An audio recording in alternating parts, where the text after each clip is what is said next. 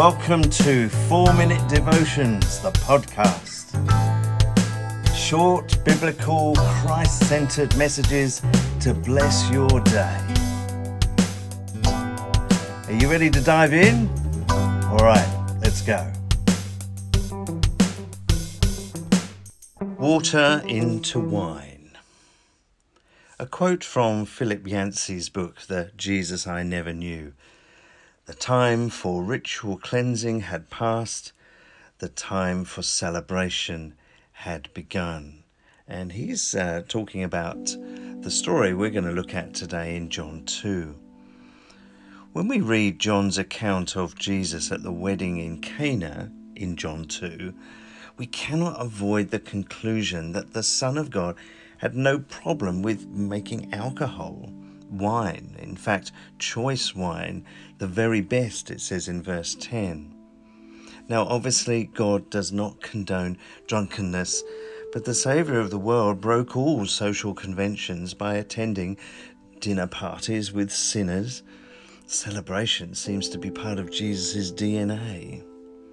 But the big question I want to ask with this story today is, why did Jesus even do this miracle of turning water into wine? It wasn't a life and death situation. No one needed healing. No one was dying. And of course it has caused, I guess, a bit of controversy among the church about Jesus making wine. Well, to try and answer this, let's begin by saying that, in general, there were 3 reasons why Jesus did miracles. 1, they were a sign of something. 2, because he had compassion on a person. Or 3, because he loves to respond to faith. In the old Hollywood film Signs, Mel Gibson plays the part of a disillusioned priest whose wife tragically died about 6 years earlier, and he and his children start noticing strange evidence of extraterrestrial life.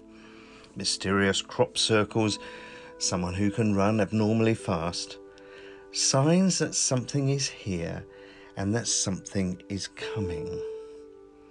In John 2, verse 2, John calls Jesus' miracle a sign. A sign of what? Well, our Lord said that his miracles indicated that he was in the Father and that the Father is in him. He also stated that they were evidence that the kingdom of God has come. When Jesus referred to a kingdom, it was not describing a physical nation with armies or borders, but something that starts off tiny and grows to be huge. Something that's right here now in the person of Jesus, but also coming in the future. Something that is the rule and reign of a loving and just God, silently growing beyond any human domain. When that first glass of wine was poured from the stone water jars in John chapter 2, it was a sign. Something is here and something is coming. The first of many signs that the kingdom of God is here and that the kingdom of God is coming. How utterly appropriate it was that God's Son would perform his first sign of heaven's arrival at one of our most joyous celebrations, a wedding. See, Jesus loves to respond to faith.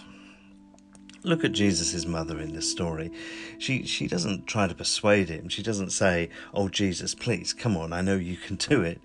And she just simply turns to the servants and says, "Do whatever he tells you." Now that's bold, audacious faith. And even before that, her first sentence shows confidence in her Son to solve the problem.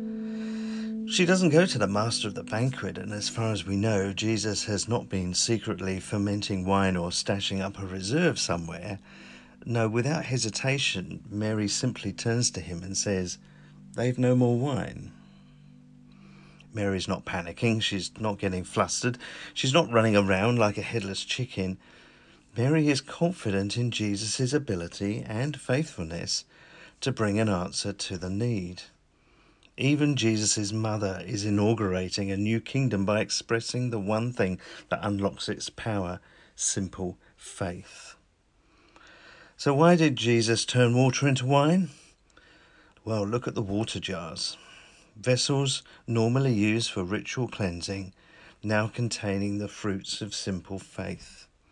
A sign that religious works will soon be replaced by trust in the living God as his kingdom breaks out across the known world.